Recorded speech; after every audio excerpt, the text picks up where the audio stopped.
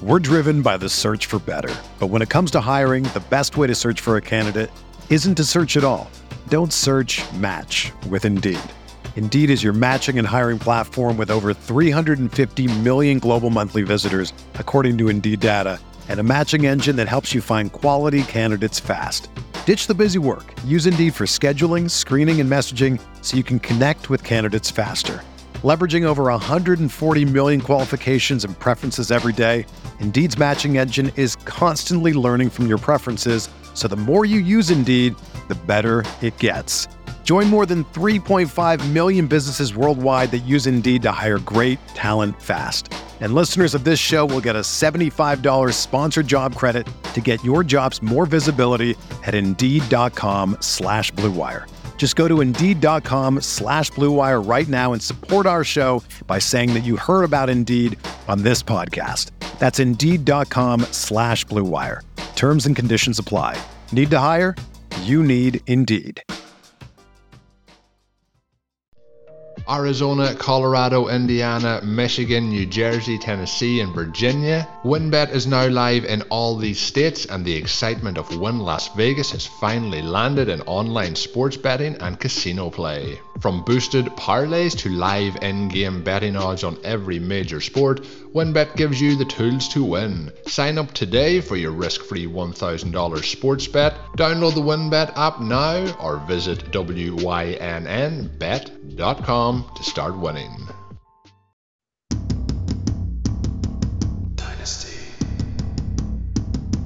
Tradecast.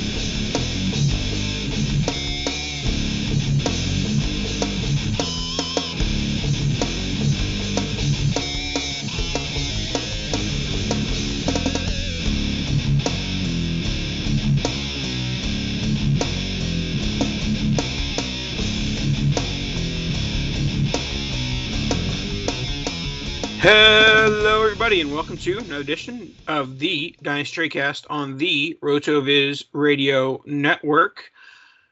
Week 13? Week 13 is in the books? Or week 14? Week 13. Week 13 is in the books. Dan is nodding, and I'm joined by the lovely Dan Sainio as he is brought to you by the RotoViz Radio Network via Blue Wire. Dan Sainio in your ear holes. How's it going tonight, Dan? It is going. That is us. That is we. Brought to you, of course, by the lovely RotoViz and Blue Wire. Going to continue on with the report card segment. You know, last week we did quarterback report cards, and this week I think just kind of going to follow suit and go with the old running backs, I believe. Sounds like what the kids call a plan. All right, so let's get into the show. We're going to start off with a bit of a softball, a slow pitch. I don't think it takes a lot of Dynasty hashtag analysis to give a report card for this player. This player has a new quarterback in Carson Wentz. This player is a second-year player, and he's averaging what the kids call 24.03 PPR points per game, good for the number one overall running back in scoring. The Colts offense has been so weird because it was so abysmal the first 4 or 5 games, and now it's been like at least presentable, and then Jonathan Taylor has been like elite part of the offense. So with Taylor, what are you taking away from his first 13 weeks of the season? Well, I mean, we kind of talked about it in the offseason and a lot, honestly, last year about Jonathan Taylor, and my issue always was that there wasn't really any room for growth in his value because he's been, I believe, a top 5 asset now for a year straight. He's been going in that top 2 to 5 range, and obviously now he's pretty much locked in at 1, unless you're a wide receiver lover like Nathan and I, and you're probably going either Chase or Jefferson. But it's been impressive. The last time he wasn't an RB1 in weekly scoring was week 3 against Tennessee. Ever since then, he has been an RB1 every single week. Obviously, with the one monster game against Buffalo where he scored over 50. But outside of that one, even if you take that one away, he's still pretty much averaging like 20 points a game, which is absurd. So I think I didn't think maybe we would get to the ceiling as quickly as we did, especially considering the offense and Carson Wentz under center. But Jonathan Taylor is kind of proven what a lot of people thought that he would be, and he's getting the majority of the work. I think the one kind of sour taste left in your mouth, even though it's hard to score more points than he's scoring, would be if he got more involved in the passing game. And that, again, can be a little bit tough considering the nature of the offense. Considering his like college profile, if you would have told me that we were getting 45 targets, 36 catches in his sophomore year, I would have taken that. And we're in week 13. Like, right. That's going to be 50 catches at least by the end of the season. So I think that he's above expectations. Like we talk about, grading on our scale based on what we were expecting. And I know that he showed some receiving chops in 2020, but he's shown even more in 2021 with Wentz at the quarterback. Yeah, I mean, he's already matched his catch total from last year, and he's looked a lot better doing it. He's looked definitely more comfortable. So I really do think that even though he's pretty much locked in as the top asset, there's still a little bit of room yet to grow. Chasing the targets alongside all of those carries can be a little bit detrimental to the long-term, effect of a running back. But that's why we chase rookie contracts on running backs. Nathan and I harp on that all the time. Chase these first 4/5 years on these running backs, because that's when you're going to get all of the heavy usage essentially locked in, and every ounce of it, assuming health, is going to be fantasy production. That, and people continually, even though we see it year after year after year, people continually pay a premium for those 5th and 6th year running backs. So ride the wave of Taylor for the next 4 years and then flip him for a first round startup wide receiver or a younger running back. Like, there's not really a fear of, he's going to lose all his value, because you're going to have plenty of time in advance to sell him. Not that you're really concerned about that in 2021, but when I'm doing a startup, like I'm about to pose this question, and obviously for a 2022 startup, he's in the conversation of Chase, Jefferson, Mahomes, and Kyler as far as Superflex.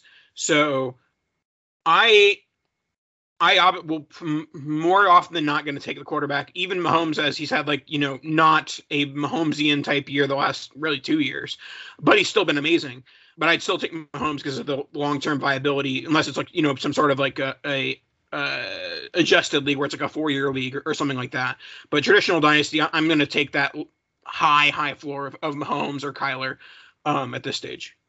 Yeah, so I think it really depends on your strategy. I think if you're going into the draft trying to win within your first couple of years, I definitely think you start with Taylor and go a little bit later with the quarterbacks and get some of the older guys that are going to produce maybe not as highly as the potential for a Patrick Mahomes or a Kyler Murray, but it's a lot easier to contend with the likes of streaming Taylor Heineke and Matt Ryan than it is not wasting necessarily, but using a high pick on a quarterback and then having absolutely no running back. So I probably would be in the camp of taking Jonathan Taylor first if I'm competing.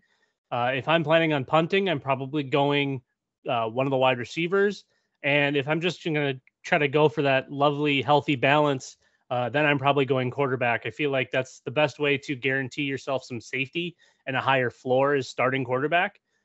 But, there's a million different ways to play it. We've seen everybody win, and the different options never stop. So I'm not going to fault anybody for taking Taylor at 1. I'm not going to fault anybody for taking Mahomes at 1.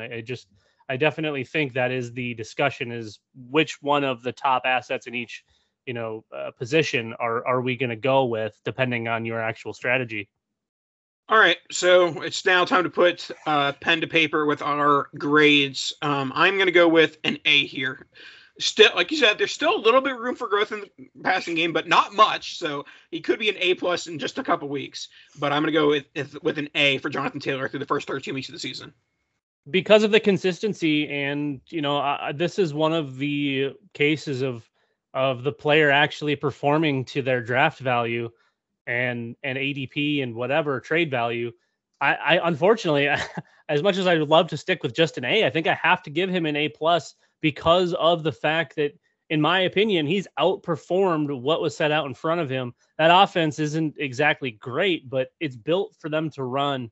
And Carson Wentz only has to be mediocre to keep the defense at bay a little bit. But Jonathan Taylor is so good that even when Wentz is bad, he's still producing big numbers. So I'm going to go A+ on Taylor. I think he's lived up to every ounce of the hype, and I don't really see it slowing down for the next couple of years.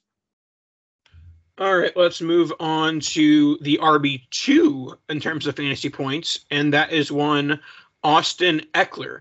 It is kind of crazy just looking. Obviously, we talked about it last week. The NFL Fantasy Summary via the RotoViz app is gold. It is pretty. It is awesome. And just looking at the points, the fantasy points for Taylor, 312, then Ekeler, 266, and then Mixon, 227, 40 points less, and nearly 100 points less than Taylor. So there is clearly like a top two in terms of point scorer so far this year. But Austin Ekeler, he's got Justin Herbert at quarterback over the long haul, and I think he's a second contract running back though, right? We're breaking our rule by liking him right now, right? He is in fact 26. He was drafted in 2017. So this is the start of contract number 2. It's an interesting one. Like you said, it's hard. He doesn't really fit our normal, the box we live in. And here's Austin Ekeler, 26-year-old running back on an absolutely grand slam offense. And nobody ever really talks about him. His November ADP was at the end of the 3rd round. That seems crazy. I get the age and kind of how we move, but he's putting up points. Historically, the touchdowns really hadn't been there. He's essentially doubled his career total on the ground just this year. He had 9 going into the year. He has 8 already, but he also hasn't really been the feature back except for about half of last year, 3/4 of his games last year. And with Justin Herbert there and Keenan Allen and Mike Williams, that offense, man, it's looking really good for Austin Ekeler and the remainder of his contract. So even though we do desperately despise the second contracts for running backs, he's got some of the higher ceiling than any of these other second contract RBs do. Because of because of the pass catching and the quarterback. Those are the two huge things that can kind of extend the career of a running back. Exactly. And he's absolutely shown his receiving chops. In 2019, he had 108 targets and 92 catches. Last year, he only played 10 games. He had 54 catches. This year, he has 56 through 12. Slowed just a touch, but he's also missed some time, hasn't he? Or he's been maybe dinged up. No, he hasn't missed any games. He's maybe been dinged up. I don't know. Either way, this to me feels like it's a smash at 3rd round value, especially in startups. People fear that number and think the Chargers are going to move on, or maybe they're only going to throw. Well, guess what? Eckler's pretty important to that passing game too. So this to me, it feels like one of those points don't match the ADP. Yeah, and I'm going to give my grade here of an A-. And the only reason why it's an A-, he's a great value for Dynasty. He's perpetually been more valuable. His points have been worth more than his fantasy value. But in 2021 so far, he has been a hair bit of a boom or bust. 67% of his games have been RB1, including a 41 and 34 point performance. But he does have 3 games of RB3 or lower. But granted, those RB3 performances were 11, 9, and 11 points. So those aren't killing you necessarily. But in terms of like a redraft, if you were drafting Austin Ekeler as your RB1, you probably aren't loving an 11-point performance. But yeah, I think that would be the only like fret I would have with Ekeler is that like, hey, maybe that 41-point game, let's sprinkle that onto the 9 a little bit. Yeah, if that would be nice if we had the option of hitting like a league average or a weekly average, something. I'm gonna hit him with a solid A. I think his ADP doesn't match his production whatsoever. And the one, like you kind of mentioned before, the one little tick is his trade value is never going to be anywhere near his ADP or his production. It's one of those, it's just kind of a strange asset where even though you are taking him in the 3rd round, you're probably not trading Austin Ekeler for anything close to like a 3rd round startup value. And his production is probably closer to like a 1st round startup value. So I'm going to go with a solid A. He's outproducing what he's cost. And even though he is a little bit older, I think there's a bright few years here still in LA. All right, let's move on to a player who has not been as impressive as Jonathan Taylor and Austin Ekeler in 2021, and that is one Saquon Barkley of the New York Giants. Saquon, he's been dinged up. He was dinged up in the preseason. He's been dinged up in the regular season. But don't let that distract you from the fact that he just has not been good at running the football in 2021. Like, it is hard to watch and hard to comprehend a guy who, and someone brought up that, in college in his early years, he was a bit of a boom bust play in terms of like his runs. Like he would probably have 100 yards every game because he would hit a 60-yarder every game. He's just not hitting those long runs anymore. And without that, he's going to average like 3.4 yards per carry or something like that. So with Saquon Barkley, he's averaging 12.35 points per game with 30 catches. There's just no way. Like, I feel like, yes, there's people who are obviously following fantasy points, things like that. But if you asked me, if I went to sleep for 2 months and you asked me, hey, Saquon or Ekeler, I would have been like, are you smoking something? Like, obviously Saquon. but I would be hard pressed to find an argument where you're taking Saquon over Austin Ekeler. And what's crazy there too is Saquon will continue to go 2 rounds ahead of Ekeler, even with the scoring differential. People are in love. They're head over heels with Saquon Barkley, and I get it. He's super attractive on paper, but he has not been good for 3 years. Like, I don't get the infatuation at this point. The Giants are awful all around. They have horrible management. Daniel Jones sucks. There's no way that they're coming out of this. Now, all of the talk we had like in the preseason, and I've been on the train of sell Saquon. And all of the talk we had about Detroit with DeAndre Swift and how bad teams don't really put out that many productive running backs. Well, I think we were right. We were just wrong on the player.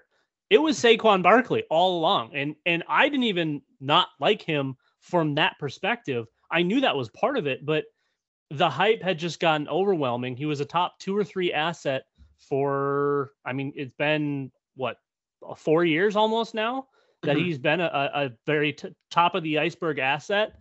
Yeah, he was a top of the iceberg asset the moment he joined the league, and this is his 1, 2, 3, 4th year in the league. And his only usable year was his rookie year, even his sophomore year, even though he kind of went off after the injuries started to pile up. That's been it. Obviously, he didn't play really in 2020. This year, he's missed, I think, 4, maybe 5 games. But he has not looked like 2018 Saquon. He has not looked like Penn State Saquon. This is probably one of those cases of the running back has just been completely used. The life expectancy on a running back is 4 years, 4.5 years, something like that. And I think, unfortunately, he used most of his gas in college. Yeah, if you would have told, I'm doing a lot of retrospective and comparisons here, but like if you'd have told me after 2019 that Saquon would only be 50% top 24 weeks in 2020 and 2021, granted there's been injuries throughout that, but he's played 10 games and he has 5 top 24 weeks. Like, I'm going to kind of like a top 12 tight end. It doesn't take a lot to be a top 24 running back at all. And Saquon has 5 of those games in the last 2 years. And as far as grading goes, obviously with the injuries and whatnot, it's kind of hard. You almost want to give him like an incomplete, but it's like as close to an F as you can possibly get without really being an F, because he's still retaining some of this dynasty value somehow. Obviously, you're not selling him for a first-round asset at this point. At least in most cases, there are some owners that are still in love with Saquon Barkley. Why? I don't know. But he's retained some of this value, and not many other assets could do that with this kind of stinker of a season and I guess 2 seasons at this point. So I'm going to say D-, just because of the value retained. Yeah, I'm going to give a D solely because I'm hoping, not even because I have Saquon Barkley in a bunch of leagues, but I'm hoping this is all Daniel Jones' fault. That in 2022, someone other than Daniel Jones be a quarterback, and it'll like be the fountain of youth for Saquon Barkley. There we go. We're driven by the search for better. But when it comes to hiring, the best way to search for a candidate isn't to search at all. Don't search, match with Indeed. Indeed is your matching and hiring platform with over 350 million global monthly visitors, according to Indeed data, and a matching engine that helps you find quality candidates fast. Ditch the busy work. Use Indeed for scheduling, screening, and messaging so you can connect with candidates faster. Leveraging over 140 million qualifications and preferences every day, Indeed's matching engine is constantly learning from your preferences, so the more you use Indeed, the better it gets. Join more than 3.5 million businesses worldwide that use Indeed to hire great talent fast. And listeners of this show will get a $75 sponsored job credit to get your jobs more visibility at Indeed.com/Blue Wire. Just go to Indeed.com/Blue Wire right now and support our show by saying that you heard about Indeed on this podcast. That's Indeed.com/Blue Wire. Terms and conditions apply. Need to hire? You need Indeed. Whether you're a world-class athlete or a podcaster like me, we all understand the importance of mental and physical well-being and proper recovery for top-notch performance. That's why I'm excited that Unified Healing is sponsoring this podcast. Unified Healing is a new and super innovative global network of wellness centers powered by Energy Enhancement System, or EE System. If you haven't heard of the EE System, you'll want to listen up. This technology promotes wellness, deep relaxation, purification, and rejuvenation. In hundreds of locations across the globe, access to a center is easy and affordable. Interested in experiencing the EE System technology for yourself? Go to unifiedhealing.com/Blue Wire to learn more and find a center near you. That's UNIFYDhealing.com/Blue Wire. No material or testimonials on the Unified Healing website are intended to be viewed as medical advice or a substitute for professional medical advice, diagnosis, or treatment. Always seek the advice of your physician or other qualified healthcare provider with any questions you may have regarding a medical condition or treatment and before undertaking a new healthcare regimen, including EE System. All right, on to a rookie running back in the Denver Broncos, Javonte Williams. What do you think of this young runner, Daniel? Well, I wasn't the biggest fan. I thought he was going to be good, not great. He's looked pretty, I would say decent. I still don't see greatness quite yet. And that, of course, is coming off of a 30-point week against Kansas City. So Javonte really hasn't gotten... By the way, Kansas City is the most bipolar defense to ever live. It's so strange. That whole team is bipolar. I don't understand how they do it. But this is kind of Javonte's first looks at real RB1 share. Back in week 9, he had 17 carries and did a lot with that against another very bipolar defense in Dallas. And now this week with Melvin Gordon, I believe, out or at the very least limited, he had 23 carries for 102, and he also had 6 catches for 76 and a touchdown. So that is kind of what we've been hoping to see out of Javonte. He hadn't been consistently used in the passing game. I guess if you want to go with consistency, getting like 3 targets a game, that would be consistent. But this one, he had 9. His previous high was 7, and he did more with his looks this week than I think he's done all year. And again, Kansas City's defense isn't exactly, the 86 or 84, whatever year it was, Bears. But he looked okay. Probably slightly above average. I still don't see a true RB1 in Javonte Williams, but doesn't matter what I think if the Denver Broncos love him, which they seem to clearly like him quite a bit. I do still see a committee backfield, but once he gets that RB1A role, I don't think there's going to be much turning back. I think he's got a hold on it. Yeah, with Melvin Gordon kind of like holding him back throughout the first half of the year at least, he's still 18th in NFL in attempts for running backs and 18th in NFL in targets for running backs. So, you have to assume that Melvin Gordon exits stage left in 2022. So with that, I think that Javonte is locked into top 10 RB volume. And so, like you said, I'm not sure how much the talent really matters. Granted, I think that he's looked better than I expected him to be, but I think part of that was just my ETN bias. Was when people started trying to say Javonte was better than ETN, which still was not the case. But I was basically just there's no way. But now he's looking like a good NFL running back. I don't think he's as good as ETN or, some of the other top tier backs, but I do think he's going to be good enough with the volume that he's going to get in 2022. So it is one of those things that it's definitely this week is not the week to buy after his 29.8 performance and 20.1 the previous week. But I'm not sure really when the time will be. I mean, maybe like if Melvin Gordon comes back and takes back a large share of the carries, but I don't think it's really going to scare very many dynasty managers off. Yeah, and I mean, he's steadily risen up the charts a little bit here too. Obviously, the less that they use Melvin Gordon and the more that they use Javonte, we kind of get a better look at what the future may hold. And another thing that could potentially be holding him back a little bit is who they have under center with Teddy Bridgewater. And I've always been a fan of Teddy, but he does limit the offense, not quite as much as Jalen Hurts limits an offense, but he definitely limits it. They're not, no defense is really afraid of Teddy taking over a game. So they kind of can scheme to cover everybody. But I think if, let's say Aaron Rodgers comes to town for 2022, or Russell Wilson comes to town for 2022, or maybe Denver has other plans and goes and gets another big name quarterback from wherever, however, that's going to be huge for Javonte Williams, assuming he's going to hold on to that 1A position, which I think we all would assume at this point. And the one big question for me, Nathan, is aside from his grade, is he a clear RB1 in Dynasty to you? And if so, how high do you think we should have him? I think that some people are putting the cart before the horse a little bit by saying like he's the RB3 overall in Dynasty or thereabouts. But I'm going to guess like when we go through our, we're doing report cards in December and we're getting our rankings out in January.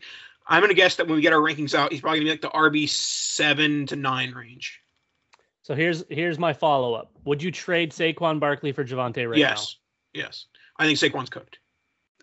As do I. So I'm going to go with a B+ on Javonte. I still am not the biggest of fans, but I think he's doing pretty well with his limited touches. And when he is getting that full-time role, he's done as much as you really can do with that. So I think it's a very easy B+. Once he fully takes over, it'll be in that A category. And like you said, some people say RB3, it's probably 8 to 10 for me, and definitely above Saquon Barkley. All right. So before we get into the latter half of the program, I want to tell you about RotoViz. That's right. This radio network is on rotoviz.com, and you can get a rotoviz.com subscription by going to rotoviz.com and going to promo code RVRadio 2021. It's the best Christmas gift, the best Hanukkah gift, even though that's over, best Kwanzaa gift. All the gifts that you need this holiday season are with RotoViz. I'm sure that all the listeners listening, your wives and your sisters and your cousins and your brothers, everyone, the whole family needs a RotoViz subscription. Don't go telling them they can share a password. No. Every single one needs their own login, or Uncle Nathan is going to be knocking on your door with coal. So get your RotoViz subscription, RV Radio 2021, and get your RotoViz on. Now we want to talk about a player who, when he was drafted, was a RotoViz favorite, and the masses clowned. This is even before Dan. This is before we were on the RotoViz radio network. It's true. People clowned RotoViz for their love of Cordarrelle Patterson. Little did they know that RotoViz was planning for the 10th year breakout or whatever Cordarrelle Patterson is. We are talking about him on the RB report cards. We know he's currently a wide receiver on MFL. That is I love MFL. One of the most egregious mistakes they've made in recent memory is not switching Patterson to an RB in February or in August. But in February of 2022, he will be a running back. I'm confident in that. So we're going to talk about his dynasty value as a running back, even though he won't be that until February. Dan is smirking. So are you trying to say there's a chance that he's not a running back on MFL in February 2022? No, I just love the predict the 30-year-old breakout of Cordarrelle Patterson. When he came in 2014, he was going mid-second round. Like, he 2013. He was going mid-second round in startups, following the rookie season, and everyone kind of thought the sky was the limit. Well, little did they know that guy can't really run routes, can't really play a position, at least the wide receiver position. And all of a sudden Atlanta says, let's just try him at running back and see what happens. The crazy part is that the Vikings and Patriots played him at running back. They just never stuck with it. Yeah, I mean, it was pretty darn clear that wide receiver wasn't the move, and just getting him in space and providing him lanes was really all that you needed. And Atlanta took full advantage of that. Now, I don't think there's a huge dynasty change here. I still think he's going to be your redraft type asset, but even though he is 30, he doesn't have a ton of tread on the wheels because he's pretty much only done kick and punt returning over the last 8 years, 6 years, 7 years, whatever it's been. He doesn't have a lot of wear and tear. So I do think that there is a little bit of a window here on Cordell Patterson outside of just 2021. Now, he is the RB6 in fantasy points at the running back position. I think he's something like 10th in points per game, but he has been, it's been such a fun story just to follow because of, he was perceived as dead in the fantasy community just because he became a special teamer, and all of a sudden he's putting up RB1 weeks pretty much every other week. About half the time he's in RB1, the rest of the time he's in RB2. So I don't think there's a ton of dynasty value here, but I do think that there is some gains to be made with Cordell Patterson. See, I do think there's dynasty value to be had, especially once the RB switch happens. I think that he's going to gain value, especially in leagues that, mandatory start 2 RBs. In a recent mock draft, I select, and you can tell me how crazy this is, I selected Cordell Patterson at 704 in a dynasty startup mock. And that was over Darnell Mooney, Tyler Lockett, Kadarius Toney, Leonard Fournette, Michael Gallup, James Conner, Kareem Hunt. I think that some of those players might have a higher floor long term than Patterson, but what he's done in 2021, if he's able to do that for 2 more years, that's easily paying off the price tag of a 7th-round starter pick. Well, and you mentioned who is actually going to be our future topic here, Leonard Fournette, who I definitely wouldn't have taken him over Leonard Fournette, but I guess I don't hate the value, especially if you're chasing RB points. And like you mentioned, come February, he is going to be listed as a running back across what should be every platform. And that's a huge advantage. If you can get somebody that plays every position on the field, but can get listed as the running back, there's so many avenues to score points. So obviously, I think you have to go A+ as a report card for Cordell Patterson, just because the cost to acquire was 0 and the fantasy output has been, as high infinity. It's a sideways 8 at this point. Yep, A+ for Cordell Patterson. The only part I don't like about it is that I dropped him in all my leagues 5 years ago. All right, let's move on to a player that you probably didn't drop in any of your leagues, and he is the RB4 on the season, and it is one Leonard Fournette, playoff Lenny, Lombardi Lenny. Leonard Fournette, Tampa Bay. He has rejuvenated his career. A year ago, he almost got cut. He almost got cut in the beginning of December last year. And I know, write a movie, yada, yada, yada. But he has legitimately gone from when he first got to Tampa, I was like, okay, he's going to be a year-by-year asset. He's going to be a guy who is going to score points, but is never going to be reliable week to week. He is now that guy that's reliable week to week, and I think he's smart enough to know who's feeding him, and that I don't think he's going to chase a huge paycheck. I think he's going to continue to play for the Bucs and continue to have Tom Brady as his quarterback, because I think that if Fournette goes to a subpar offensive situation, he goes back to where he was in Jacksonville. Yeah, the Tampa deal does definitely feel like it was a wake-up call. You mentioned almost being cut, and now all of a sudden you're an RB1 as far as scoring goes. You're not necessarily an RB1 as far as dynasty value goes, but he definitely has turned a corner. He looks like Lenny of old.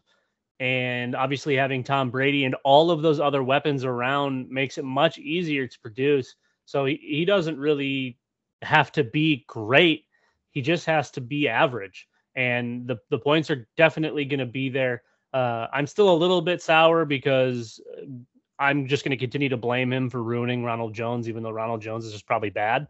But yeah, I think, and I also think I made a mistake a couple of weeks ago when I traded Leonard Fournette for Travis Etienne straight up, which sounds like it might be crazy to be upset about, but the way Fournette has looked and the way he's scoring points on a mildly consistent basis has been pretty impressive, honestly. Obviously, he's kind of propped up with two big games. He's got 2 games over 30 and then only 2 games over 20, and everything else has been very pedestrian. So even though he's looked good when he's looked good, it's been kind of an average outlook outside of a couple of really, really big games. So I do still think Lenny has a decent amount of dynasty value. I think more than Cordero Patterson, as long as he is a Tampa Bay Buck. Like you said, Nathan, if he moves on, if he goes somewhere else and chases a paycheck, it's not going to work out. He needs to be in somewhere like Tampa.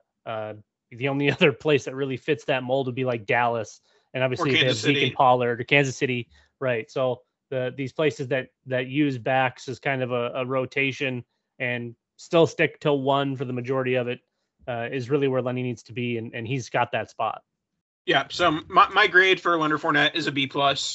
I'm not really sure what's holding him back from an A, but I guess just that he's ruining Ronald Jones. I'm gonna go B only because of the consistency issues. I don't love the fact that he's kind of unstartable like 30% of the time, and he's really only an RB1 30% of the time. So he goes along, he's kind of all over the place, and he splits his season into thirds. He's either really good, very mediocre, or bad. And there's not really a consistent line like how someone like Jonathan Taylor has, where it's just flat up at 25 points. Yep. And if you look at his RB3 games, Dallas almost lost, Rams loss, Saints loss. So there you go. The Bucs need to win in order for Leonard Fournette to score points. Let's round out the show with the San Francisco 49ers. We have a pair of running backs that we're going to give grades to. One of them is not going to be a very nice grade. We have Elijah Mitchell and Trey Sermon. I'm going to start off very quickly. Trey Sermon has been a historic disappointment. He's been a Joe Williams stand on the table and bark level of disappointment. Trey Sermon can't even make the active roster. Trey Sermon, you get an F. Yeah, it's been frustrating. I was a huge fan of Trey Sermon at Oklahoma for obvious reasons, and then the injury stuff, and moved to Ohio State, and never really took a stranglehold of that backfield. And he was clearly the best runner in my opinion, and he's just kind of been pedestrian ever since he started pretty hot at Oklahoma. So that's a tough one. You mentioned the Joe Williams bit. It's another Kyle Shanahan special where they just either overdraft or misuse somebody or misunderstand somebody, and it doesn't work out. And then all of a sudden you get saved by the 6th rounder, Elijah Mitchell, who has looked very good, who I think all of us would have expected Trey Sermon to look somewhat like.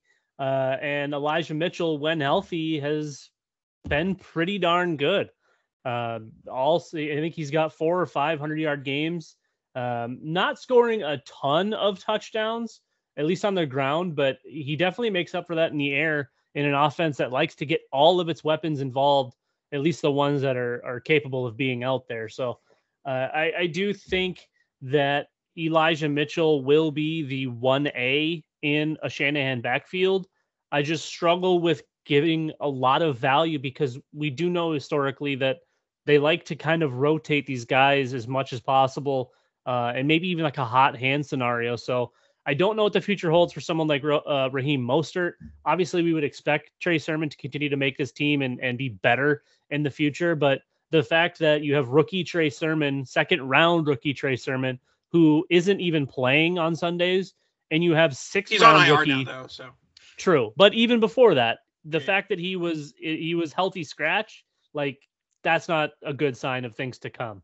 And then you have rookie 6 round running back Elijah Mitchell out there just playing lights out. And he's been banged up as well, but he's been, still playing, of course. Yep. And obviously Shanahan loves Jeff Wilson. Jeff Wilson's been back and not a factor in this offense. Like I said, with Raheem Mostert, who knows what the future holds there. But I do think that we probably need to have Elijah Mitchell up a decent ways in our rankings in running backs. And, he's probably going to be in that like Cam Akers range, to be honest. I would love to have Trey Sermon. I'll probably be buying some Trey Sermon shares this offseason for pennies. But I do think that, unfortunately, like Nathan, I have to give Trey Sermon an F based on expectations. And you really got to give Elijah Mitchell an A. I loved him as a flyer. I was chasing him in all of my drafts. I liked the opportunity, the potential for opportunity. And I thought the player was good enough to make a difference. And it's been kind of nice to see, and hopefully he continues to rise. Yep. And Elijah Mitchell, he's been better than expected. He's been very good. And the one thing that we haven't talked about so far yet is the Trey Lance. Trey Lance. He's going to be a positive outcome for whoever the running back is. And I'd imagine at this point that Elijah Mitchell's the favorite to be the 2022 Niners RB1. With, a tandem with Mostert and Sermon. But yeah, I picture Mitchell being drafted as like a top, 20 to 24 type running back and him being a value at that price. I don't know that it's a certainty that Trey Lance is better for the backfield. We thought Jalen Hurts was going to be better for the Eagles, and that really quickly turned into not the same thing. Yes, but Jalen Hurts is bad, though. But there's a good chance that Trey Lance is also bad. I think there's a more likely outcome that Trey Lance is Jalen Hurts than Trey Lance is Lamar Jackson. I think there's a really wide spectrum here, and I don't know that Trey Lance is on the top side of it. I think he's probably closer to the bottom side of it. I actually think Jimmy Garoppolo is better for the running backs in this situation because it limits what they can do downfield and allows a lot more looks for what's underneath. Trey Lance has the big arm, but he's also got legs. I fear that he could take a lot of the red zone looks. I fear that he could take a lot of the running looks in general, where they're going to be running a lot more spread option stuff. Whereas with Jimmy, he's stuck in that pocket. He's either handing it off or he's throwing it, over the middle. So I would probably hesitate a little bit to say Trey Lance for sure is going to be better for the offense. I fear it a little bit, but Kyle Shanahan's either been really good or really bad so far. So hopefully this is one of his really good things. All right, that should wrap us up. Hopefully this has been a really good podcast in your ear holes. And any last words, Dan? No, I think you can hit him with the outro. Kadosh!